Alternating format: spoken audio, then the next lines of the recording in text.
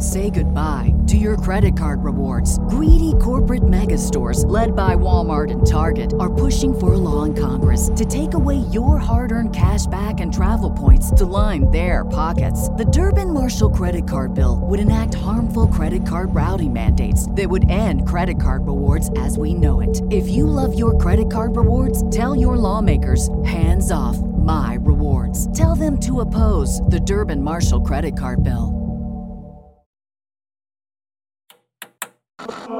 With your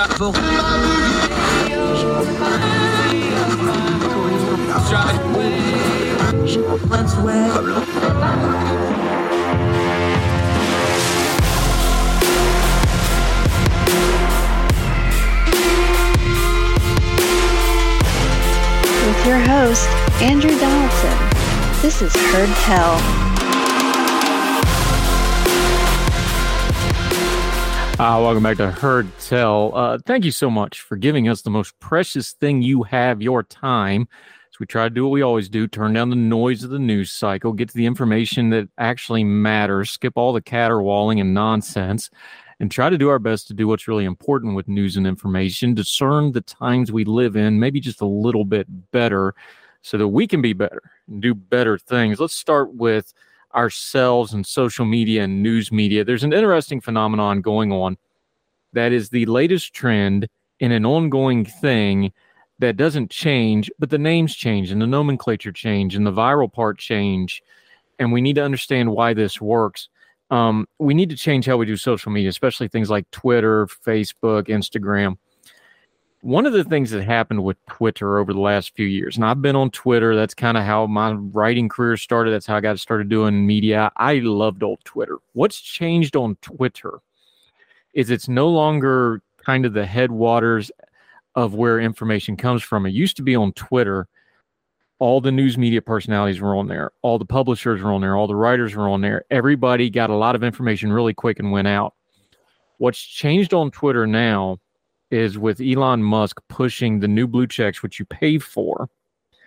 And now they have a content sharing program where you get money based on how many views you get. Now there's a formula to that. We'll talk about some other time.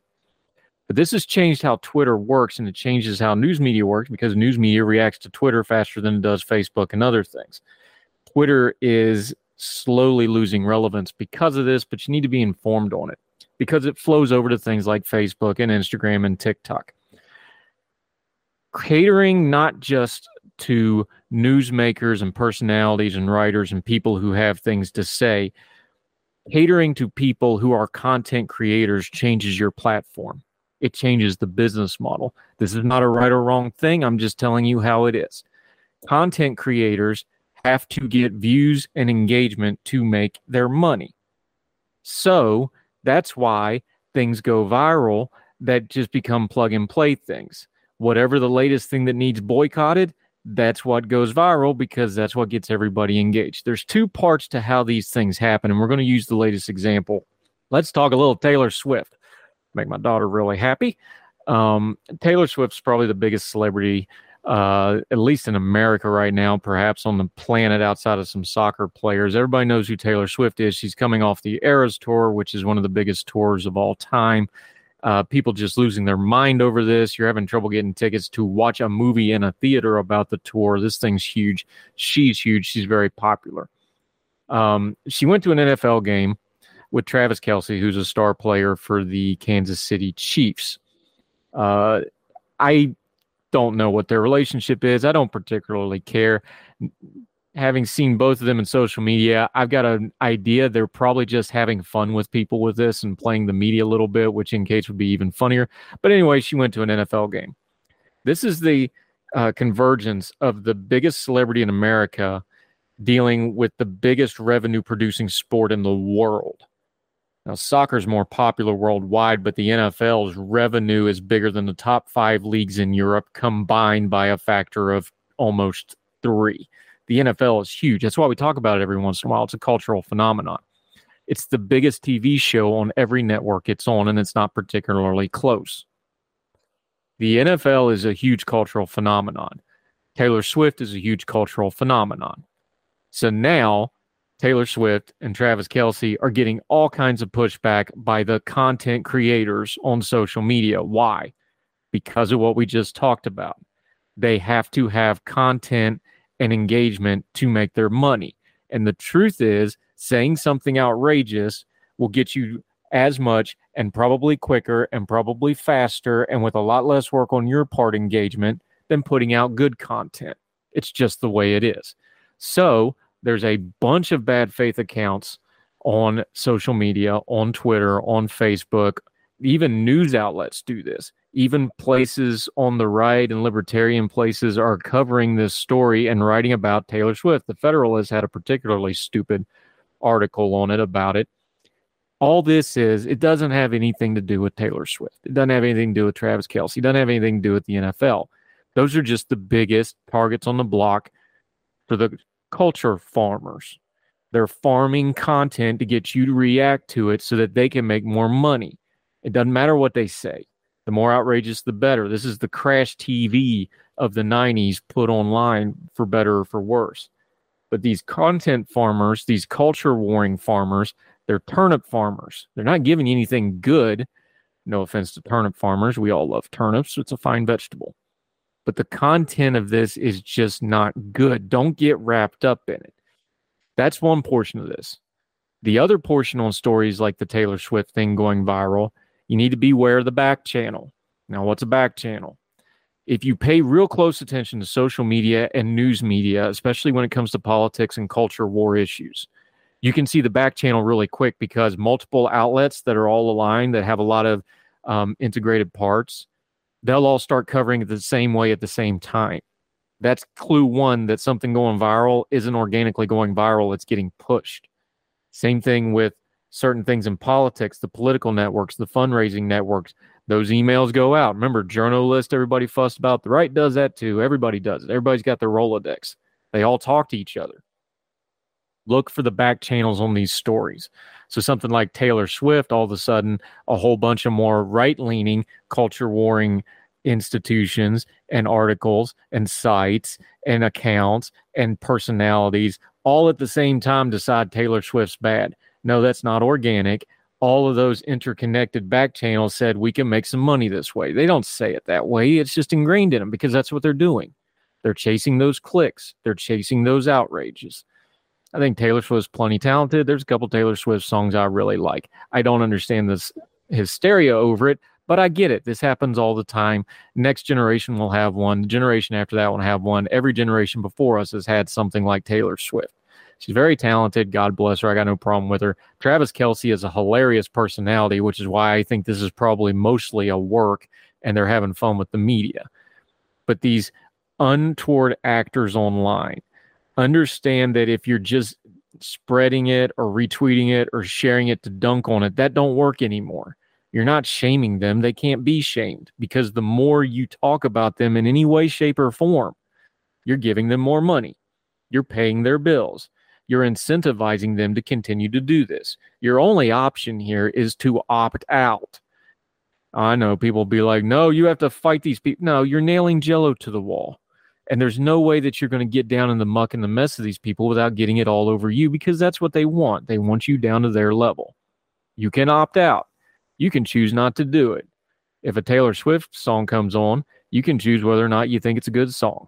You can cheer for the Chiefs and Travis Kelce or not. I don't care. I appreciate their talent. I'm not a Kansas City fan. Whatever. I do like football. I can appreciate the talent. And you keep it at that level. Because once you start going to the enragement and the outrage and the engagement of it, now you're just a consumer and a pawn for these bad faith actors to keep doing the things that aren't helping our discourse. The same thing goes in politics. Back channels, engagement for clicks. Man, we got a bunch of people running for president just so they can write off their expenses for 6 to 9 months. That's exactly what they're doing. We have all kinds of nonprofits. A lot of people just writing off their living expenses, not really accomplishing anything. Folks, we can do better than this, but it starts with us not participating in the bad stuff. Taylor Swift is not the end of the republic. And if you think she is, the problem is not Taylor Swift. It's you. And it's probably starting with the stuff you've been feeding your mind from the online outlets that got you to the place where you believe so much nonsense like that in the first place. Don't do that. Turn down the noise. Get good information. And quit thinking whoever the biggest pop star in the world is the problem with all of society. It's not. It's us, because we don't demand better. More Heard Tell right after this.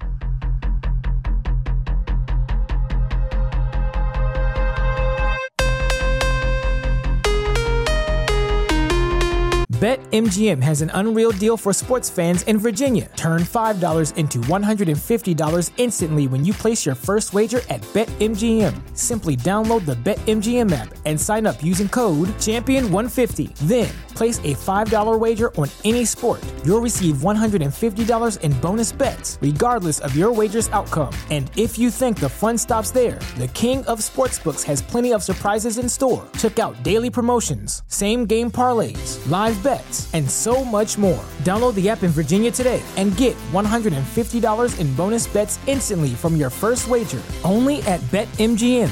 BetMGM and GameSense remind you to play responsibly. See BetMGM.com for terms. 21 plus only. Virginia only. New customer offer. Subject to eligibility requirements. Rewards are non-withdrawable bonus bets that expire in 7 days. Please gamble responsibly. Gambling problem? Call 1-800-GAMBLER. Promotional offer not available in Washington, D.C.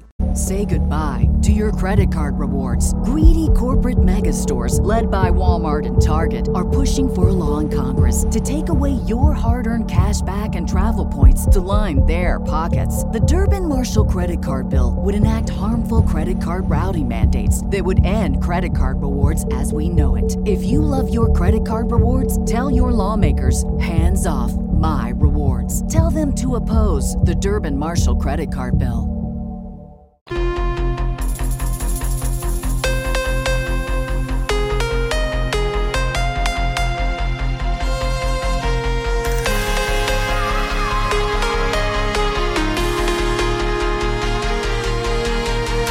Back to Heard Tell. This is an interesting story, terrifying to some folks probably, but I find it fascinating because this is one of those things where the world changes and you're just going to have to adapt and deal with the change because there's not going to be a whole lot you can do about this. People talk about privacy online. We just need to realize there's no such thing as privacy online. Once you click that button for consent, your stuff's out there.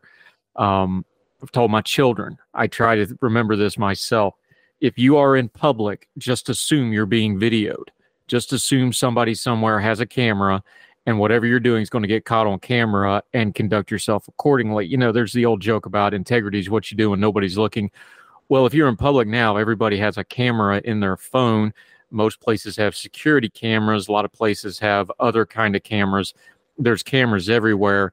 Your integrity is basically, if you're in public, just assume you're being on video, and that video will go viral if you do anything you shouldn't do or get caught in a situation, and keep that in mind. Probably a good rule of thumb to live by.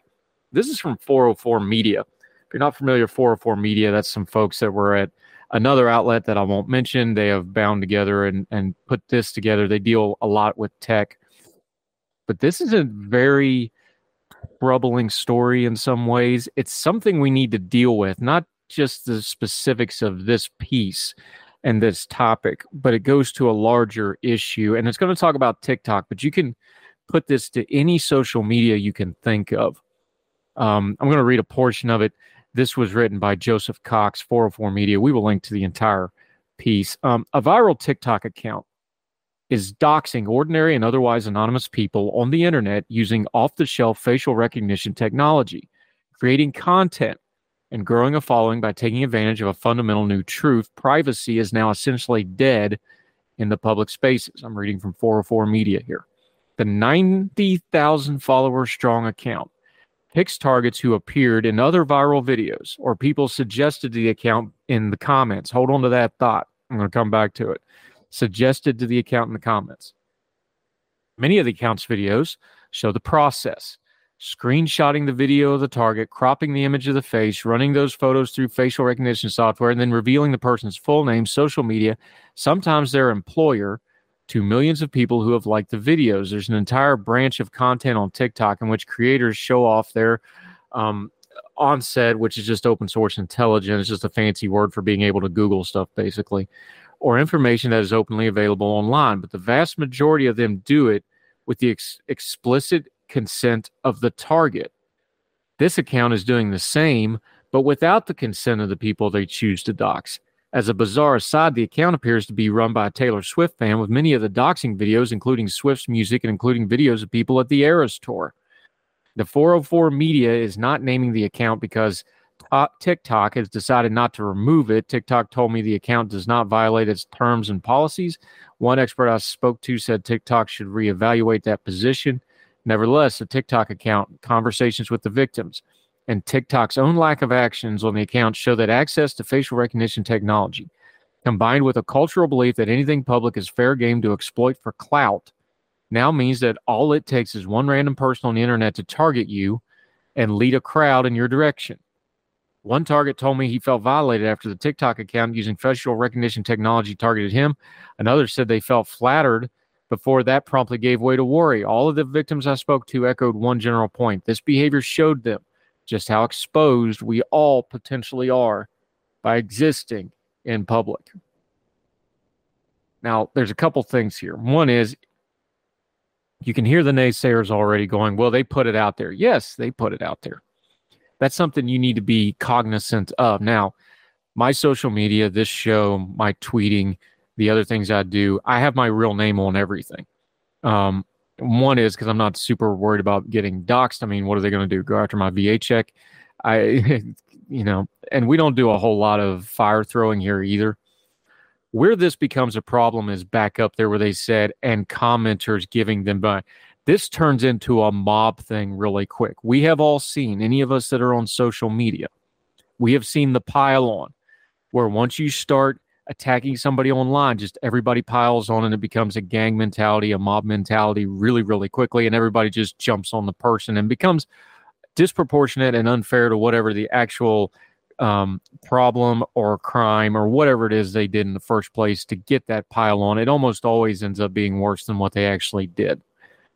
This is a mob mentality that is digitized. The fact that these folks want to just go after people and it becomes a self-sustaining, self-growing thing, and somebody's making a lot of money on this, don't kid yourself. Content and clout equals money and influence and power, and that's what they're getting here. Now you're part of something. Now you're part of the people that are going after other people. You're not the people going after. It's a bully mindset. It's the bully mindset of people that go along with the bully. And it's bad on a lot of levels. Now, it's probably not illegal. Should the platforms crack down on this? Yes, they should. But considering we've talked about on the program over and over again, the influences that are behind TikTok, especially in the communist Chinese dictatorship that has a lot of say in what TikTok does, these things, they're happy to let our culture break down. They do not care. They're not going to crack down on this. So what should you do? Well, you can protect yourself a little bit. Make sure you're guarding your things. Look, I have some social media rules. My underage children, even my two children that are adults now, I don't put their names and stuff out there on my own social media so people can't find them, things like that. I've had a pretty good experience online. I've had a few things, and I'm not talking about just like the random person going, I hope you die, that sort of thing. Do you get a death threat once in a while? Yeah, I've got a few of those. I've gotten one or two that were serious enough that I kind of looked into them to see if that was a threat or not, because people lose their mind online. First thing is take care of yourself. Keep your own bearing. Don't do bad things. Treat the online accounts like you would treat a person sitting in front of you. But the second thing is you got to understand social media, like money, power, and alcohol, strip people down to their barest instincts, and a lot of those instincts are bad. They get keyboard courage. They talk big. They threaten people. They talk. They insult. They do bad things. You just have to understand bad faith actors love things like social media because they think they can do it anonymously. Most of the time they will get away with it, and they can act any way they want. The unfortunate part of this sort of thing is it's not those bad faith actors that wind up getting doxxed and dogpiled online. It's usually some people that are either completely innocent or somebody who made an honest mistake and didn't do something they shouldn't have said or said something they shouldn't have. And while, dunking on somebody is all well and good and fair game, it quickly turns into the entire internet mob going after somebody's livelihood and their personal life God forbid they start going after people's families and things like this. Just keep your perspective. But this is something we need to talk about in our society. Now that social media is a clout platform, the way Twitter is trending now, where those blue checks that people pay for, now you can get paid for your certain content. So they're cranking up the crazy because it gets more content, because good content and bad content pay the exact same. This is something we need to be cognizant of in our social media. Don't participate in the bad. Protect yourself from the bad. Try to be a force for good. Because the other thing about it is you're like, well, we'll just all leave. Well, if all the good people leave, then what do you got left? So don't just give up the fight on it. Be a good person online. Be a good person in real life. Try to keep the unworthy schemers at arm's length. But be aware, this is what's happening online. The monetization is trending towards stuff like this. And when people can start using the technology like facial recognition and doxing to make more and more money and get more and more clout, we're going to see more and more of this hot mess. It's unfortunate. We got to deal with the world as it is. Protect yourself, protect your family, and make sure you're aware that this is going on. We'll link to the whole piece in the Substack notes like we always do, herdtell.substack.com, where we never, ever dox anybody, and it only costs you a click. More Herdtell right after this.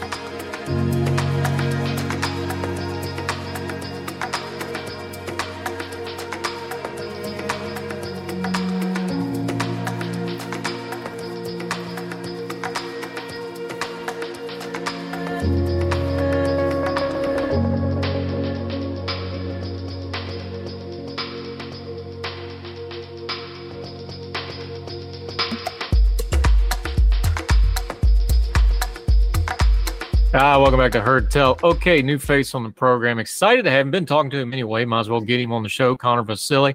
He's a Young Voices contributor. He's also a law student. We're not going to hold that against him, though, for the purposes of this conversation. Going to talk a little criminal justice. How are you, Connor? Good to see you, my friend. I'm doing great. Thanks for having me, sir. I want to talk about it this way with you because criminal justice, justice reform, social justice, crime, however you want to phrase the overarching thing of talking about law and order in the United States of America, this thing's gotten buzzworded to death. I think we need to take a step back and talk about what we're actually talking about, because we get all these viral videos of violence, even though those are the exception, not the norm. You see more of those than you do the norm because the norm is boring and doesn't trend. We know there's problems in the criminal justice system, from corruption to bad cops to good cops to criminals getting off easy, criminals getting treated too harshly.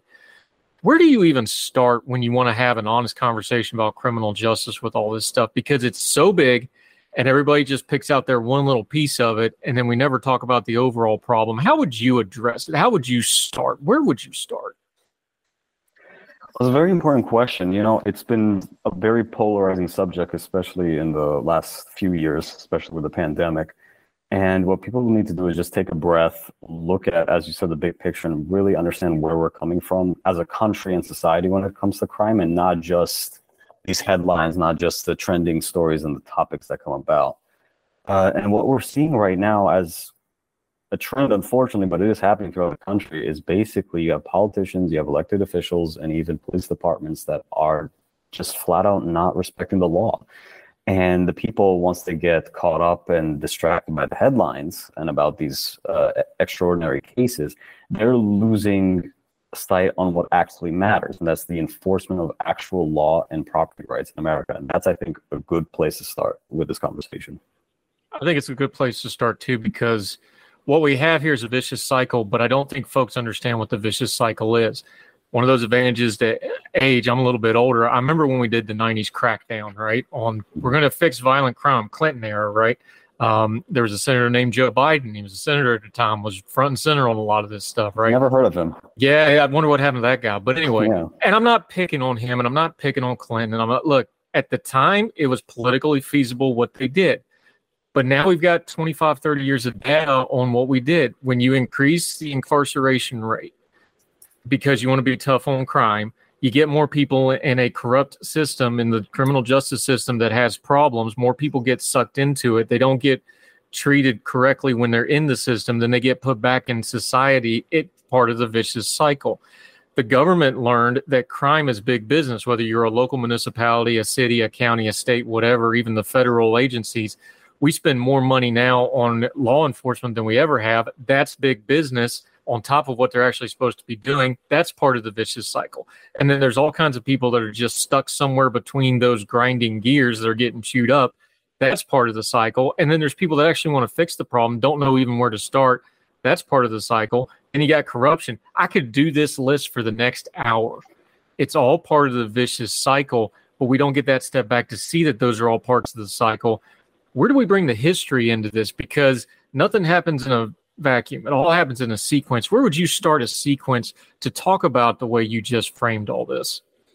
I think the 90s is a really great place to start. I mean, the people who support law and order, and I guess more application therein, they would automatically go to, New York under Giuliani as their prime example. He was very tough on crime. He cracked down on criminals, violent crime, and it worked to an extent for a very long time. So that's one end of the spectrum, right? And then on the other side, you're saying you need restorative justice. You need to basically make amends for the abuses found in the system, like you just mentioned, which is needed, of course. However, you're seeing that taken to the extreme where people are basically justifying recidivism, where they put violent criminals, people who hold others at gunpoint, or they assault them, and then they're out within a few days. So there's no balancing act. There's just polarity when it comes to this conversation.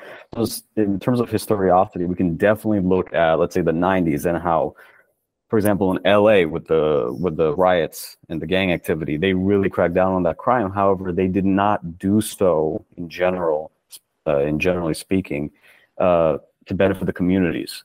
It was only to benefit reducing crime rate. So what we need to do is actually find a balance between, yes, cracking down on crime, but also making sure that it stays that way, that people feel safe in these communities and actually are able to walk out without getting assaulted or robbed every single day. And unfortunately, we're seeing a loop where that's actually happening, like in California right now. Yeah, how much is social media exacerbating the problem here? Look, there's no way you're going to fix this because, look, violence going to always trend. Violent movies have always done well. Violent books before that. I don't know if they did violence on the printing presses, but I'm sure they did in some form or another. That's a human condition issue. Social media has just amplified it. How did we deal with that piece of it? Because anytime you want to, look, I'm online, I try to talk about it. It's like, we're going to talk about this. Somebody's always going to have a worse example of the other extreme to throw up with you, probably on video. How do we deal with that part of it when we're trying to have a good conversation about working on things involving the criminal justice system? Because there's no way around it now, right? Of course. I mean, the culture is definitely desensitized to this idea of violence. We see it every day, whether it's actual live feed video or, as you said, in movies and books. But at the same time, even though we're desensitized by it, we can't get enough of it. We're obsessed with it because it's scandalous. It's something new. It's something exciting for our lives. So in terms of that, we just need to be a little more objective when it comes to actual crime, because yes, we can point to those as analogies, as examples of the crime that is experienced day to day. However, we cannot make that the rule. We have to look at actual crime statistics, even the FBI crime statistics, although, take that with a grain of salt. And really realize, okay, how are our communities, our neighborhoods as a whole being affected by crime, not only on the daily, but yearly, and not just on a case-by-case basis. That's what's important.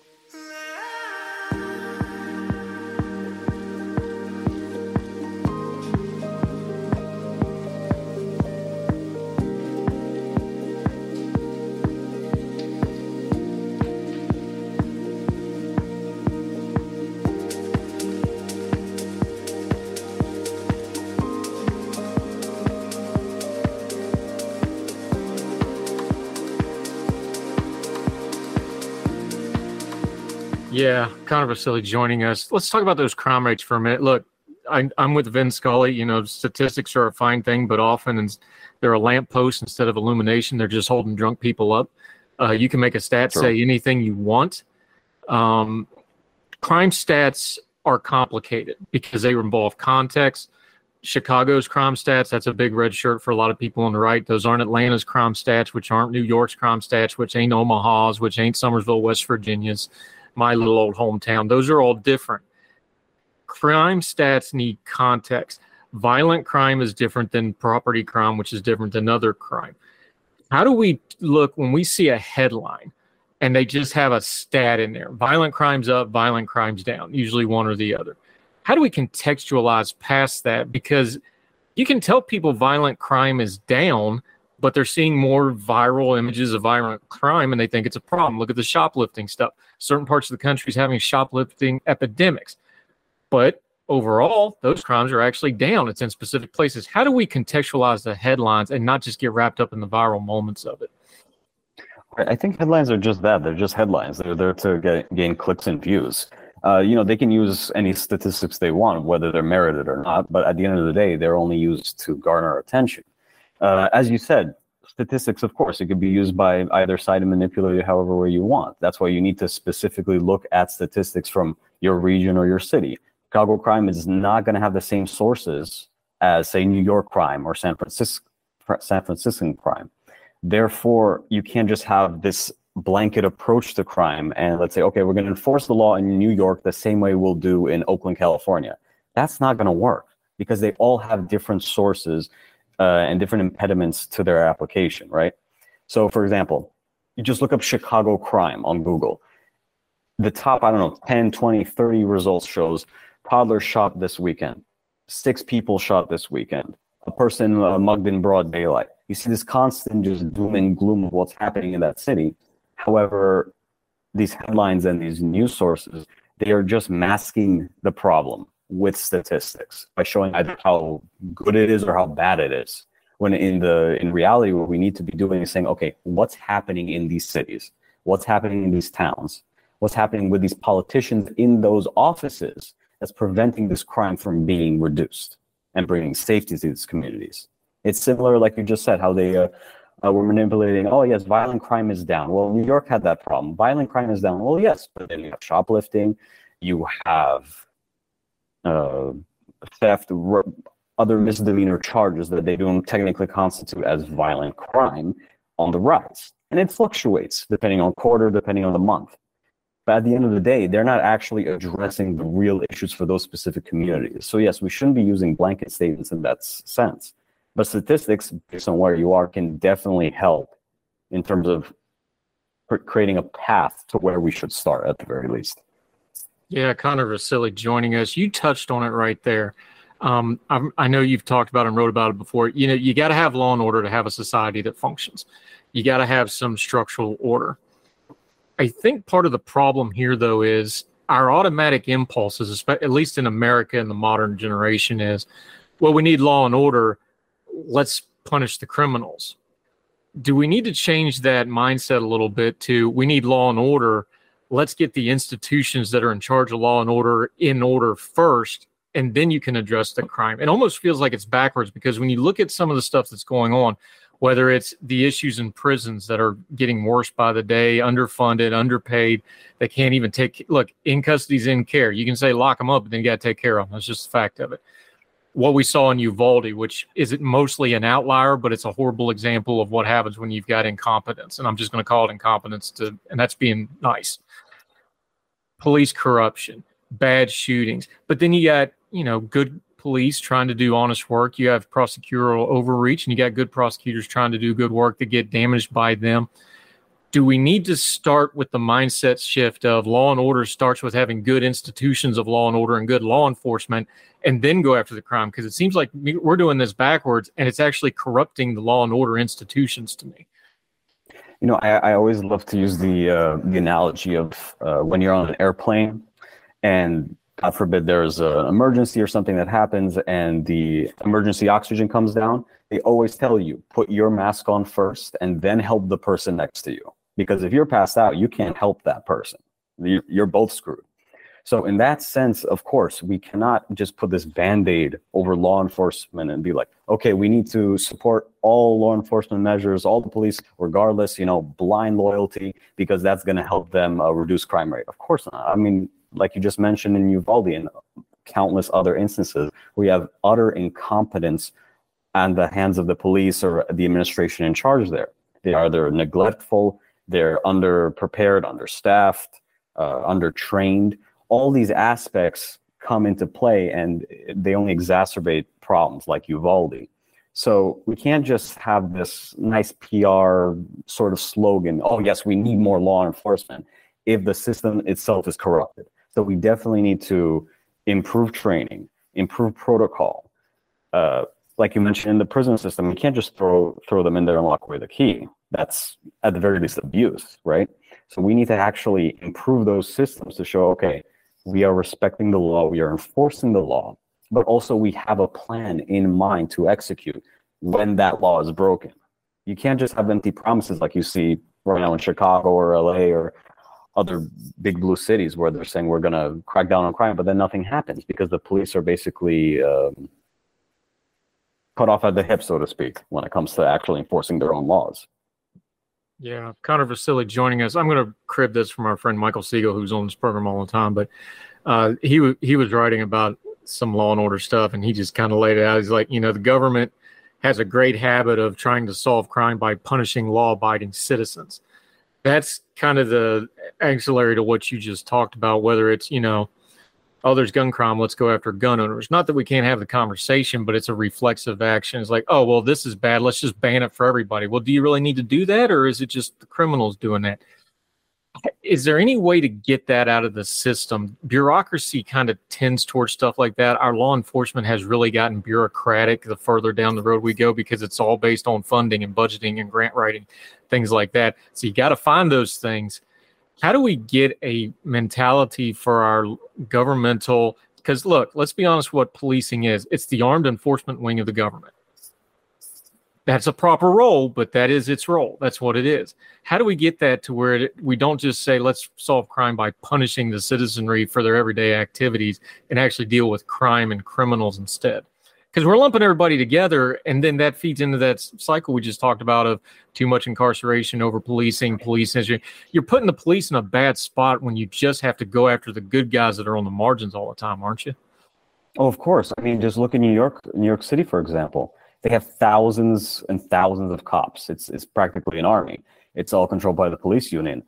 You can't sit there and tell me that, okay, every police officer, every police sergeant, or any administrative individual with the NYPD actually cares for every single constituent that they're in the precinct. That's ridiculous. I mean, as you said, there's just over-bureaucratization of these police forces where they're just caring about the funds and how to allocate them to various needs or various processes rather than actually dealing with the crime at hand. So that's why I'm a huge proponent of actual local policing and local law enforcement through the use of, let's say, a sheriff's department. We actually have to elect these people into office to not only represent the constituency, but to be held liable if crime is not put down, if laws aren't enforced. So I don't want to be sounding a little black-pilled here, but in terms of changing the culture of our institutions, the big police departments, the big administrative bodies, they're not going to change because they have the incentive through the pay that they get through the state or through other means. What we got to do is have some attempt to have a grassroots movement to basically have community policing through a sheriff's department, through elected officials per se, and actually get what we need for our specific communities done. Yeah, Connor Vasily joining us. I've gotten that criticism over the years in my writing because I talk about it and because I do it, I try to take a holistic look at this stuff. I'm like, look, you can't talk about law enforcement and criminal justice without talking about bigger societal issues like class, like race, like demographics, like the economy. Every stat we got shows those all play a part in this. But the other part of this when you're discussing it is I've had feedback. People are like, why are you so hard on police? And it's like, I'm not hard on police. I believe in police. But if you actually care about something, you hold it accountable. You're never going to hold criminals accountable. You can catch them, punish them, try to rehabilitate them, but you can't hold criminals, that amalgamous mass of them out there, accountable. Our sworn officials that take a paycheck, work for us, and are under government oversight, they can be held accountable. That's two different things. I think accountability, top to bottom, and citizenry has an accountability there too, by the way. They have an accountability to help their police, to work with their police. I think accountability is a missing piece to what's broken in the community and the policing and that relationship. What do you think? As you mentioned before, the police have a monopoly on violence. So you can back the blue no matter who all you want, but at the end of the day, these are agents of the state, armed agents of the state. So yes, we can support law enforcement, but that doesn't mean we have to take it to the extent where anything they do is permissible just to lock up bad guys, whoever those bad guys are. Because, at the end of the day, they are human beings just like us. They're capable of error, but they're put in a position where they have a higher amount of authority over us with qualified immunity to boot. So it makes it even more of a risky situation, because you have people who are capable of violence through their monopoly of the government, local, state, whatever. And you're telling me they're not going to be held accountable for what they do? We've seen countless instances where police have conducted gross misconduct. We can't let that slide, because those are people's lives that they're affecting. So there's that nuance in that conversation that has to be had. It's not just back the blue or social justice. It's basically preserving our liberties and our rights as citizens. And if they do not honor that, I don't care if they're police, I don't care if they're criminal, they should be held liable, because the most important thing at the end of the day is the preservation of our rights, regardless.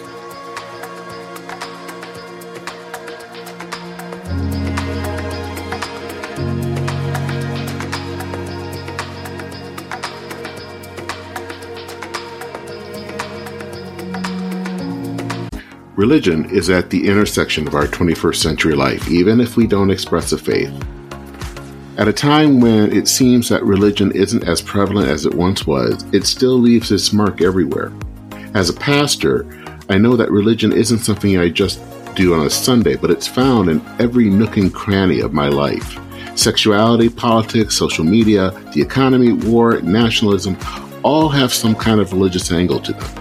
And as a communicator, I want to find the stories that can help people understand this part of our society that is so important to so many. Hi, I'm Dennis Sanders, and I'm the host of Church and Main.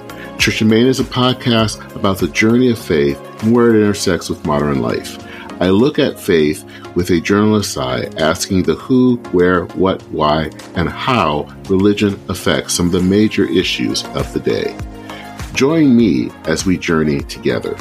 You can listen to Church and Main podcasts at the website churchandmain.org or on your favorite podcast app. I look forward to seeing you. Folks, you've heard of Ethan Brown on the Heard Tell Show a couple of different times, but if you're interested in learning about how to discuss things like climate change without all the politics and doom and gloom, head over to his podcast, The Sweaty Penguin. Sweaty Penguin is a late-night comedy-style climate podcast working to add nuance, critical thinking, humor, and hope to the climate conversation. They got over 100 episodes already, breaking down weekly news stories and specific topics, from the vanilla to the ADHD to the international accountability to orangutans. Yes, I know, it's a comedy thing, so just go with it. But each time, exploring different ways we can make progress on these issues while still helping the economy, health, security, and everything else we care about. Feel overwhelmed, exhausted, or excluded by today's climate change discourse? This is the podcast for you. Find The Sweaty Penguin wherever you get your podcasts or at www.thesweatypenguin.com.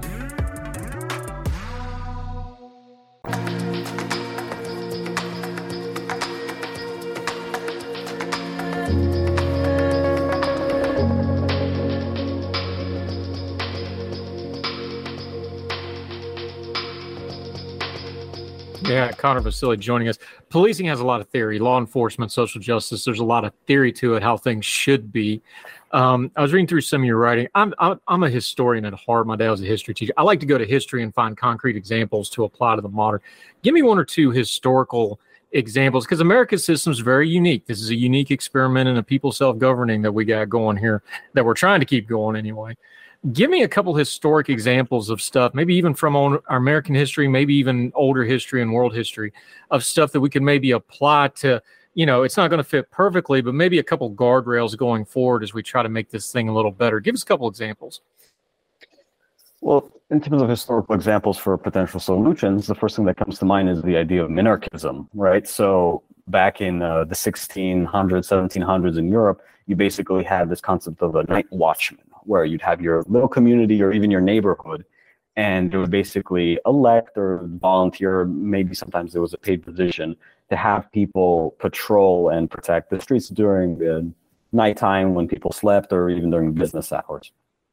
So we have this idea of a communal approach where the people who are doing the enforcement of the law are actually part of those communities. You're not going to have, for example, a state trooper hundreds of miles away coming over to where you are in your county and trying to enforce the law. By having them in your area, in your region, you're actually basically giving the message that we care about the people here, we understand the people here, and we are still going to enforce the law for them. It's the difference between having, let's say, a local sheriff versus a townie from thousands of miles away. That's the big difference. You want to make law enforcement personable and relatable as opposed to this cold, distant structure that just looks over everyone at all times. Connor Vasily joining us. Let's kind of round this out back kind of where we started with a little bit bigger picture. When it comes to law enforcement and justice and that social media element, like people who are probably way too, like I'm one of them because nature of the business, I'm way too online. So I don't see this like probably the average American adult does. Where do we talk about it in a way that people understand? It's like, look, most people's interaction with the government other than paying their taxes is going to be with law enforcement or a first responder and something. That's the one time they interact with the government in a very real way, hopefully in a peaceable way, but you never know. And not always crime, car accidents, property damage, natural disasters. There's lots of reasons. Security at the school, you may have a resource officer, whatever. How do we get people to understand, especially people that are very online, that are living in their comfort bubble, and we'll put it in a nice way, that this affects everybody? Like if you got problems in the criminal justice system, not just your tax dollars, this is an ecosystem that affects absolutely every America, and everybody in that ecosystem benefits from the ecosystem being healthy. And you might think it's not damaging you and your family and your community just because you ain't seeing the viral video down the street. It really is. How do we change that conversation to end up where we started with this conversation of that social media overarching? How do we talk about a thing? Because I think that's an important piece to try to actually start making some headway here. Definitely. I think especially now more than ever, people are in their own little echo chambers. So they just rely on one or two news sources or whatever confirms their own biases without actually thinking critically about the issue as a whole. And I think social media has basically become this crutch where people go and they're like, hey, look at this. Oh, did you see this video? As opposed to actually conversing and bringing up a discussion. So my go-to instinctual response to that would just be start a conversation. Actually talk to people in real life or over the phone or something besides just through the transmission of viral video clips. Actually get their thoughts on it. And if you disagree with it, then that's fine. But you at least need to start that conversation, to spark that debate, because then it gets people's minds working a little bit better. Because this crutch of social media and Twitter and these clips, that only polarizes people because it just reinforces what they already believe. We need to actually go out. Yeah, it's uncomfortable. You need to really talk to these people and realize, listen, in our community, there's this crime. This just happened the other day. What can we do to better it? And actually have that drawn out talk. And, it's a slow process, but that's the only thing we can do, I think, at this point, without just depending on an app on your phone. Yeah, good points, Connor Vasily. I do it when we have police incidents, and it is like, we used to call the police, peace officers for a reason. And I think if we got that mentality back, that would be a nice, good starting point for stuff like keep the peace. You're a peace officer. But we'll bang that drum some other day. Connor Vasily, love the conversation, my friend. Let folks know. He's done a lot of writing on this, done some media on this. We're going to put all the links in the Substack notes. He's got a couple different pieces we want you to read through. Let folks know where they can follow you and keep up with you till we get you back on Heard Tell again, my friend. Great, thank you. Well, if you want to follow me, you can follow me at Connor_Vasily on Twitter. And I look forward to starting conversations with you all. Yeah, always appreciate you talking. We'll have you back soon. Connor, thank you, sir. Appreciate your time. Thank you.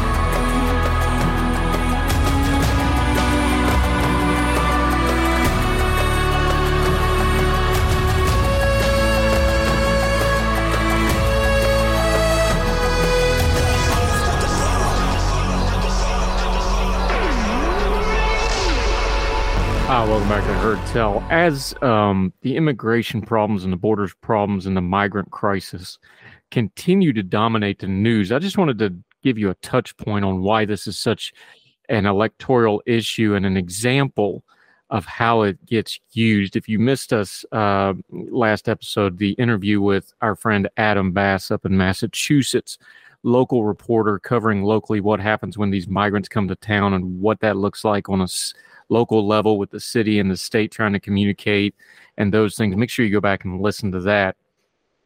Especially things like New York, where New York's saying, well, we're overrun. And everybody's like, well, it was fine when Texas had to deal with it. Now it's a problem. That's a little bit of an oversimplification, but the optics of it, the passion of it, the issues with the border and immigration crisis go really deep, and they're very complicated because we don't want to fix legal immigration and then we don't want to do border security, and you got to do both of those things at the same time to actually get a resolution to this stuff. And there's no political will to do either of those because a lot of people frankly profit from this being a big red hot mess. But let me give you an example from personal experience of how this plays electorally. Back in the 2022 election, the midterms, then Congressman Ted Budd, he's now the U.S. Senator from North Carolina, was running for that Senate seat. He was decidedly, if you're not familiar with how that race played out, he was the underdog in that race. Nobody really thought he had a chance. At the state convention the year prior, Donald Trump walked on stage, and without telling anybody about it, and I actually interviewed a couple people in the room for the same radio station that I'm getting ready to talk to, they were in the room. They had no idea he was going to do this. He up and endorsed Ted Budd a year ahead of time, and everybody's like, wait, what? Ted Budd? Who? Why? Why would you do that? So Ted Budd had a strategy, which frankly I didn't think was going to work, but it did. So credit to him. He rode that Trump endorsement. He went to 55 counties in North Carolina that they had targeted. He did almost exclusively media through outside organizations and the Trump fundraising network. And he won his seat. But in the middle of that campaign, I interviewed him for our radio partner down in Wilmington, North Carolina for the show at the time. And we're getting ready to rejoin that network here probably in October. Looking forward to that. But I interviewed him for the radio. The producer down there called and said, hey, we're getting Ted Budd on the radio. Would you do the interview for him? I said, sure, I would. Now, this is in North Carolina. This isn't a border state, but it is a swing state. It is a highly competitive state. Has a Democratic governor, even though the House, the legislature has gone Republican for several years now, and there's been a move towards the right in both the House seats and in both Senate seats. But I'm interviewing him for the radio, and something really interesting happened. He was traveling with an entourage. This was a phone interview. And in the middle of the interview, while I'm talking to him, he's touring with the head of the Border Patrol's union, or whatever they call it. I forget off the top of my head. So the representative for the Border Patrol is touring and campaigning in North Carolina with Ted Budd for this Senate seat. And this is one of those campaign days where, they do lots of interviews. They're going from, place to place. I'm talking to them on the phone between interviews. They're doing media hits between them.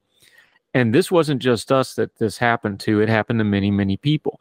And in the middle of the interview, this is all planned, by the way. This was part of their strategy. They said, let me explain to you how big the border issue is. Here's so-and-so from the Border Patrol, and hands them the phone in the middle of the interview. This is very unusual. You don't usually see people handing the phone over to somebody else. But that was their plan. Now, kind of rolled with it because it took me as a surprise because that's not what I'd prepped for. But talked to that guy. He did give the phone back to Ted Budd, and we did get to finish the interview. Got to talk about the other thing. Got it back on course. But it's an example.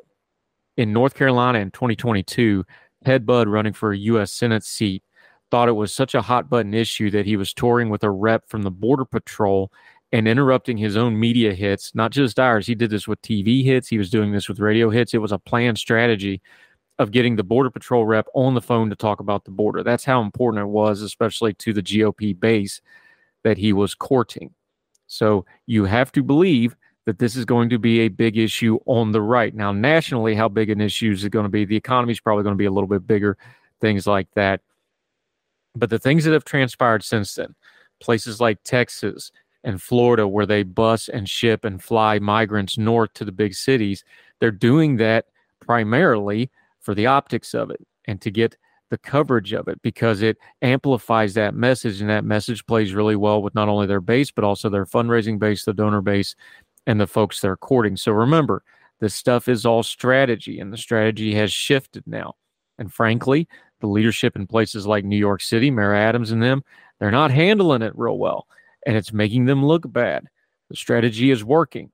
But understand, it is a strategy, and it is a strategy for both electoral success, fundraising, and consolidating power within your own party.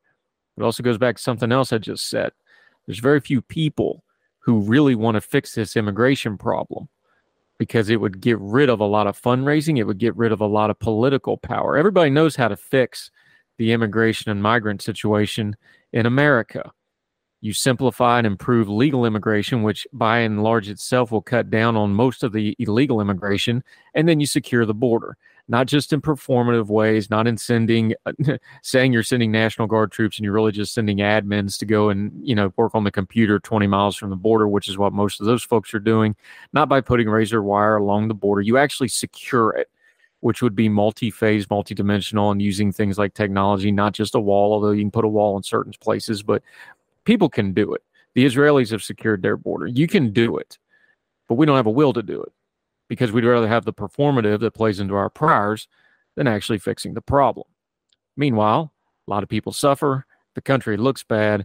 Our leadership gets to do things they shouldn't be doing because they get to stonewall and get on their soapbox about this issue, and the world keeps turning. And while this will be a huge electoral issue in 2024, I suspect nothing will get done, and we'll do it again in the 2026 midterms and the 2028 election, and probably every election for the rest of my lifetime. What a sad, sad state of affairs. More Heard Tell right after this.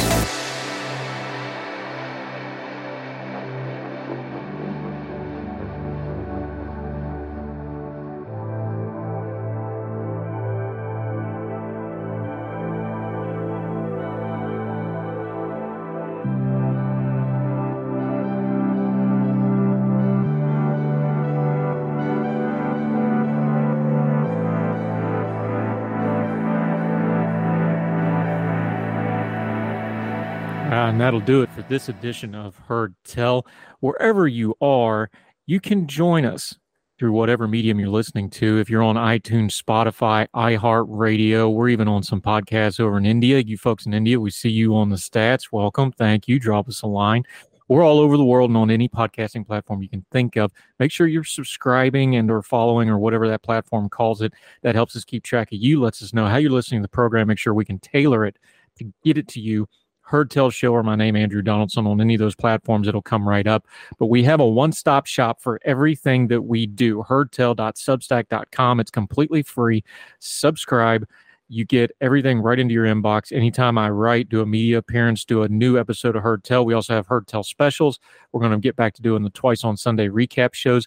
We also have a huge archive, so we're going to have some specials, some best of, things like that, and also some of the food writing from Yonder and Home. We're starting to re-up that as well. We got over 600 episodes of Heard Tell in the archive to start porting over. We're going to be working on that. So sign up for the Substack. Please, get you right in your inbox. Never miss anything. Doesn't cost you anything more than a click. heardtell.substack.com. We sure appreciate it. And follow us on social media. Heard Tell Show on the Twitter. Four for the Fire is my personal Twitter handle. No, we're not going to call it X, but if you could share us and let folks know that our programs are worth checking out, we sure would appreciate it. So wherever you are, across the street or around the world, we hope you're well. We hope you are well fed. We'll talk to you real soon for the next Heard Tell. All the music on Heard Tell is provided under a Creative Content license from monstercat.com. Somos la máquina. Say goodbye to your credit card rewards. Greedy corporate mega stores, led by Walmart and Target, are pushing for a law in Congress to take away your hard-earned cash back and travel points to line their pockets. The Durbin-Marshall credit card bill would enact harmful credit card routing mandates that would end credit card rewards as we know it. If you love your credit card rewards, tell your lawmakers, hands off my rewards. Tell them to oppose the Durbin-Marshall credit card bill. Folks, if you've listened to the Heard Tell program, you've heard our friend Gabriella Hoffman, but you need to make sure you're checking out her podcast, District of Conservation. It's a podcast exploring the nuances of true conservation efforts from D.C. and beyond. From topic discussions to exclusive interviews with conservation and energy newsmakers, Gabriella keeps listeners appraised of the latest news stories while elevating important voices. Listen to District of Conservation on Apple Podcasts or wherever podcasts are played. Religion is at the intersection of our 21st century life, even if we don't express a faith. At a time when it seems that religion isn't as prevalent as it once was, it still leaves its mark everywhere. As a pastor, I know that religion isn't something I just do on a Sunday, but it's found in every nook and cranny of my life. Sexuality, politics, social media, the economy, war, nationalism, all have some kind of religious angle to them. And as a communicator, I want to find the stories that can help people understand this part of our society that is so important to so many. Hi, I'm Dennis Sanders, and I'm the host of Church and Main. Church and Main is a podcast about the journey of faith and where it intersects with modern life. I look at faith with a journalist's eye, asking the who, where, what, why, and how religion affects some of the major issues of the day. Join me as we journey together. You can listen to Church and Main podcast at the website churchandmain.org or on your favorite podcast app. I look forward to seeing you.